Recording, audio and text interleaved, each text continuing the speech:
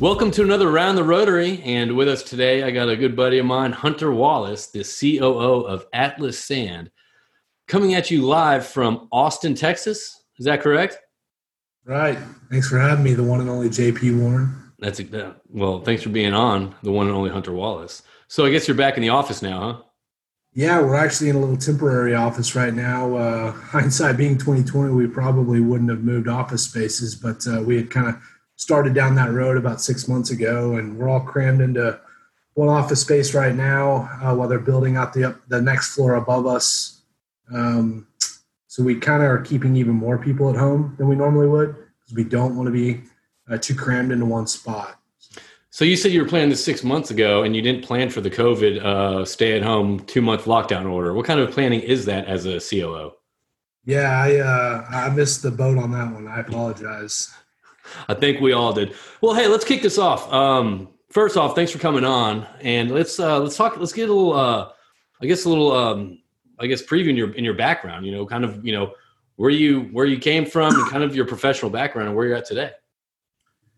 Yeah, so petroleum engineer from A&M, graduated, went to work for XTO as a drilling engineer, which is kind of what I had always wanted to do. I actually roughnecked through college for that reason, to try to push more experience on the drilling side into my resume. Thankfully found a drilling manager over there named Dane Henley, awesome guy to break out under, and was underneath some really, really sharp engineers, and I learned a ton. We were one of the most active divisions within XTO. We were running as many as 41 rigs at one time, and we only had 3 or 4 drilling engineers through that time. So it was crazy. It was trial by fire for sure. I mean, I remember I walked into the office and Dane goes, "Okay, so I'm going to give you this rig, and this rig." 3 rigs. I mean, first week straight out of school. And for those of you who have never been to petroleum engineering school, they don't teach you how to run a rig. So I told Dane, like, "Dane, I'm going to screw this up." And he said, "That's the only way you're going to learn, son." So I was, like I said, a great guy to break out under. 2 years into that, Exxon bought us. That definitely changed the dynamic within XTO.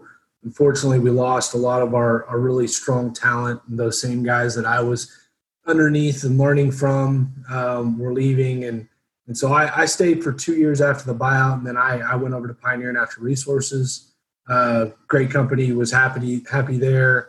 But just found out through a friend of a friend that Bud Brigham, founder of Brigham Resources, was looking for a drilling and completions guy. So I didn't really think that I would make the cut, but I threw my hat into the ring, and the rest is history. I was able to come over to a small private equity backed group, a really sharp group of guys, and we did good. We executed a sale in 2017 to Diamondback, and everybody prospered from that, and then that kind of rolled me to where I am here at Atlas Sand, which is kind of a weird story, weird transition, going over to the sales and service side. But let's talk about that. That's definitely something I want to talk about. I mean, so you went from an operator, PE backed Brigham, to a sand company on the service side. So you start off. Did you say you start off in sales? I could never sell as good as you, JP. So I'm not going to step into an arena and. No. We both the great JP Warren. So let's talk about that. Let's talk about going from an operator side of things to kind of we were discussing before we even started this that it was starting a company from the ground up. So give us kind of a little peep into that. Yeah. So. After the sale to Diamondback, the same team was staying together, the same Brigham Resources team, like I said, really great group of guys.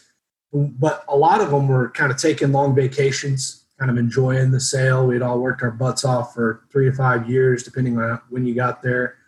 And in that lag, while I was kind of looking at acreage packages, we weren't getting too aggressive on it. This West Texas sand opportunity comes across Bud's desk. Just, fluke luck of the draw deal. He comes down the hall and kind of tosses it on my desk and says, "Take a look at this. Let me know what you think." I started looking at it and I said, "Man, I mean, if if this sand is good enough quality, I mean, this is a no-brainer. So we started checking the boxes on the quality, checking the boxes on what lease term would look like, what the economics of mining the deposit would look like. And, all of a sudden I look up and 3 months have gone by and really all I've been working on is this sand deal. And I'm completely enthralled in it. I think it's going to be the greatest thing since sliced bread. And then Bud made me an offer that I couldn't refuse to be COO here. It was a scary jump. It was something I had to go home and talk to my wife about. I think I'm kind of one of the very that have gone from E&P to sales and service. That's not normally the direction of flow. I went against the grain there a little bit, but like I said, it's an opportunity I really believed in, an opportunity I still believe in. Looking back, I wouldn't change it for the world. I've learned so much. Like you said earlier, building a company from scratch. When we started, it was Bud, myself, and John Turner, my CFO. So 3 guys and an idea, and we built it to what is the biggest and best Permian sand company out there with 220 employees. So did your mindset shift? I know, as a service provider, as a I've never worked for an operator before, but I've worked for a rig contractor before, and then I've also worked for several service companies. Did your mindset change at all from going from an operator, taking the bids in and awarding the work to I guess being one that provide the bids and selling the product or service? Yeah, no, it definitely changes. And I'll tell you what, it really woke me up to some of the things we were doing on the E&P side that just, really and truly aren't fair to the sales and service companies.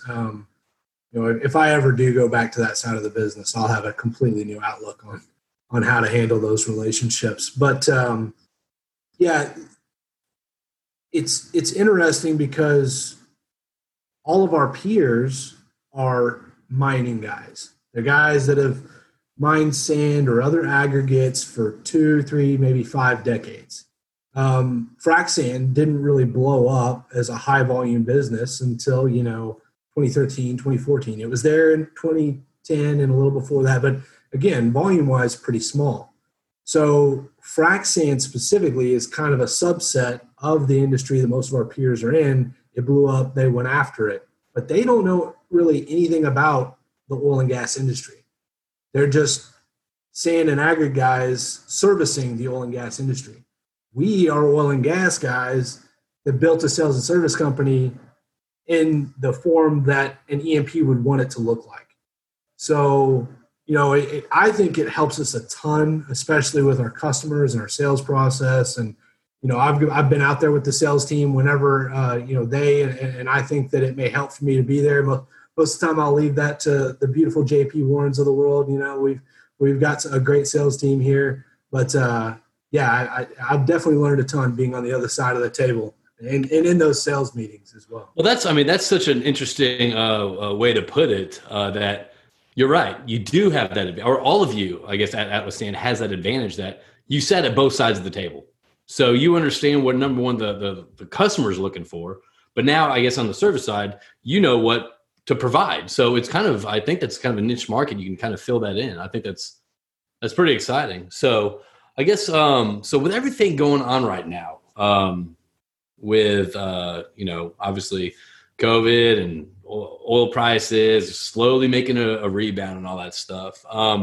What do you see the oil patch? I know you and I discussed, do you see the oil patch changing at all? I guess once this slump kind of starts kind of maturing. A lot of people have, so let me phrase this question a little bit better. A lot of people have doom and gloom. Okay. Production slowing down, production stopping, the demand's not there, people staying at their house through COVID, companies are going to be either, consolidated or go bankrupt, lay people off. So it's a very pessimistic doom and gloom right now in the oil and gas industry. And people are talking about the new norm and what's going to be happening moving forward. Do you see that occurring? Well, the new norm is getting outside of my area of expertise, what the economy is going to do, what travel is going to do, where the demand of oil is going to go. I personally think there is going to be a new normal, which is going to be a decrease from what the original normal was, pre-COVID, but again, not really my area of expertise. I'm not an economist. But for the oil field side, I think there's going to be definitely some changes. Some really unfortunate things are going to happen. There's going to be some people that have already lost their jobs, and unfortunately, I think there's going to be more that lose their jobs. And that to me is probably one of the worst parts about this whole deal. I mean, and especially in a time like this is not just a regular oil field downturn where they can go to another industry and find a job. I mean, the entire economy's down. So, when these people are having to let their guys and gals go, they're basically telling them, you're not going to have a job. You're going on unemployment. So it's that much worse this time around. On a broader scale, a 30,000 foot view, is the oil and gas industry going to change or be different on the other side of this? I personally don't think it's going to be that much different. I mean, I was born and raised in this industry. My dad graduated in the early 80s as a petroleum engineer. We moved all over as a kid, been through ups and downs. I graduated in '08. This is my third downturn to go through. There's always the same rhetoric. There's always the same, like, we're going to change, and we're going to get lean and things are going to get better. And, then the next uptick happens and everybody's memory just goes blank and we're right back where we started. So, and it's not a terrible thing. I'm not sure that the industry needs to change a whole bunch. I mean, we need to get a lot of this debt off of us. I mean, especially the E&Ps. We borrowed ourselves, into a big problem, and a lot of those guys needed to do it. I mean, these shale developments are not cheap, and you need to get a base layer of production built up, and that costs a lot of money. So it was needed, but now it's time to start flowing free cash flow, which is what, the market was beating us all over the head with for the last 24 months, right? So this is definitely going to make that much more difficult. It's going to slow that process down. I think there were a lot of great E&Ps that were headed that way, that were already or about to be, free cash flow flowing this year. So it's going to be the same in a lot of ways and different in some.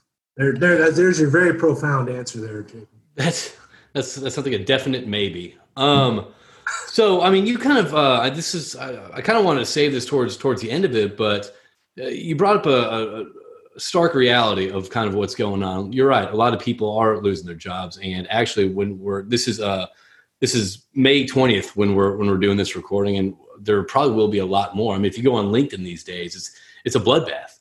It's a massacre out there. And there's a lot of people that, I've seen that, I've done, for example, sales for the last 20 years. And, that's the only thing I know.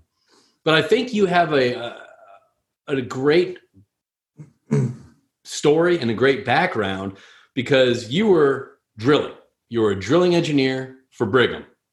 And you went from that, and we discussed you went to kind of started doing completions, which you didn't have that much experience from. So the fact that now you actually went from a E&P company to a service provider, it's one of those things that I just kind of want to stress that it's if you find yourself in an environment where, I mean, if it's a new challenge or a new role or something that you've never done before, just like you said previously, 3 months you picked your head up and you're already along this path of starting the Atlas Sand. So I think it's important to stress to people out there that are listening in that just because a new opportunity or a new challenge is kind of you're faced with, you should be willing to adapt. You should be willing to change and actually conquer that and put your best foot forward and just put your head down and just kind of and plow through that and evolve.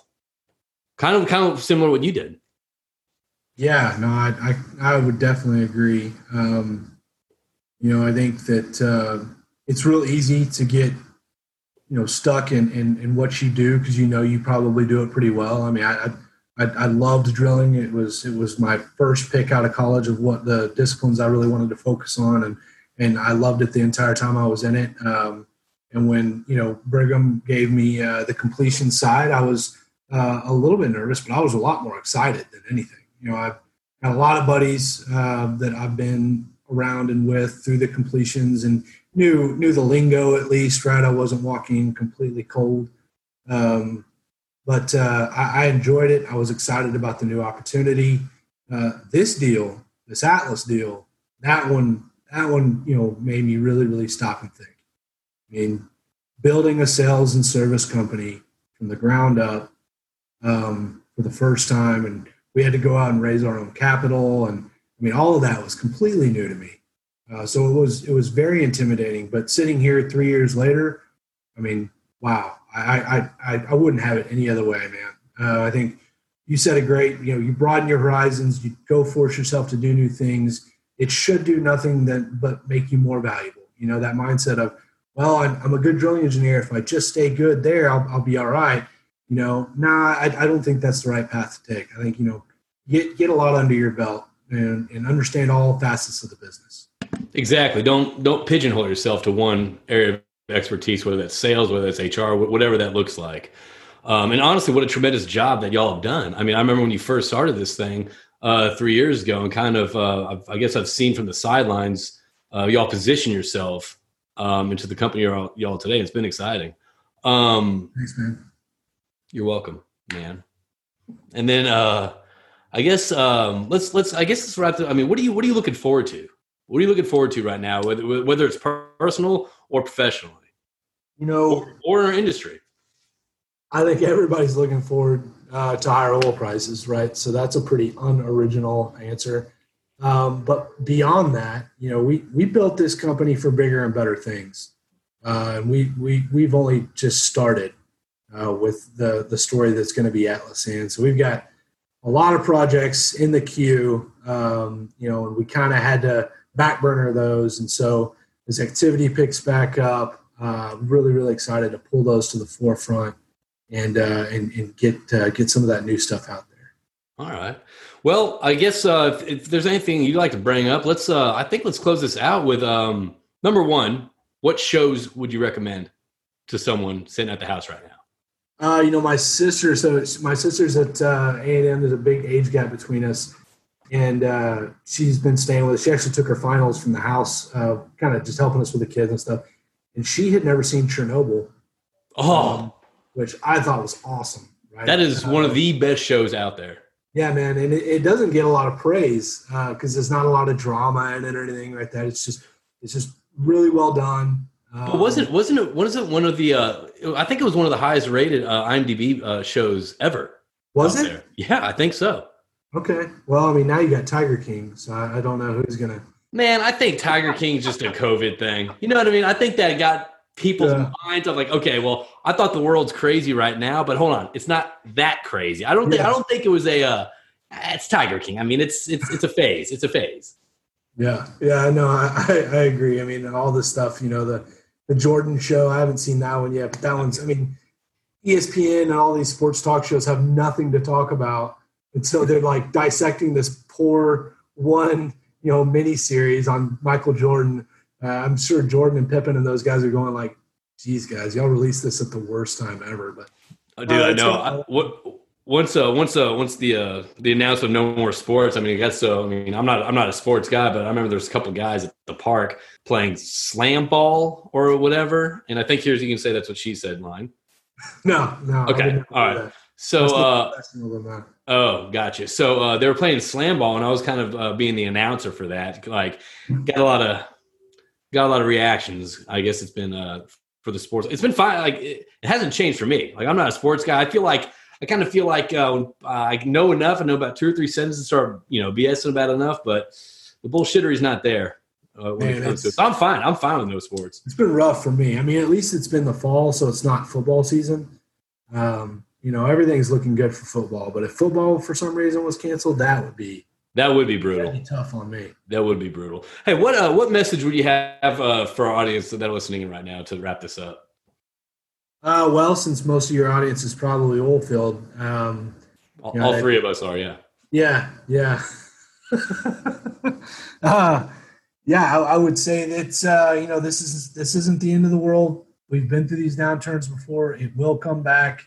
I think a lot of people are getting pretty optimistic that it could come back even before the end of the year. And I personally think that might be slightly too optimistic. But even if that's not the case, it should be early next. So keep your head up, keep working hard. It's all you can do. Can't fix the stuff you can't control. So focus on the stuff that you can. That's right. Well, Hunter, thanks for coming by again. Everyone, this is Hunter Wallace, the COO at Atlas Sand. And if you have any questions for him or want to get in touch with him or get in touch with us at the show, it's you can email us at at roundtherotary at cap-petro.com. Again, it's roundtherotary at cap-petro.com. All right, Hunter. It's one of those weeks. All right. You nailed that one. Nailed it. I won't have to do a by second. By the way, barbershops are open again. I don't know if you knew that or not. Okay, Dad. All right. Anyway, appreciate that. So thanks for joining us on Round the Rotary, and we'll talk to you in a little bit. Everybody. Later.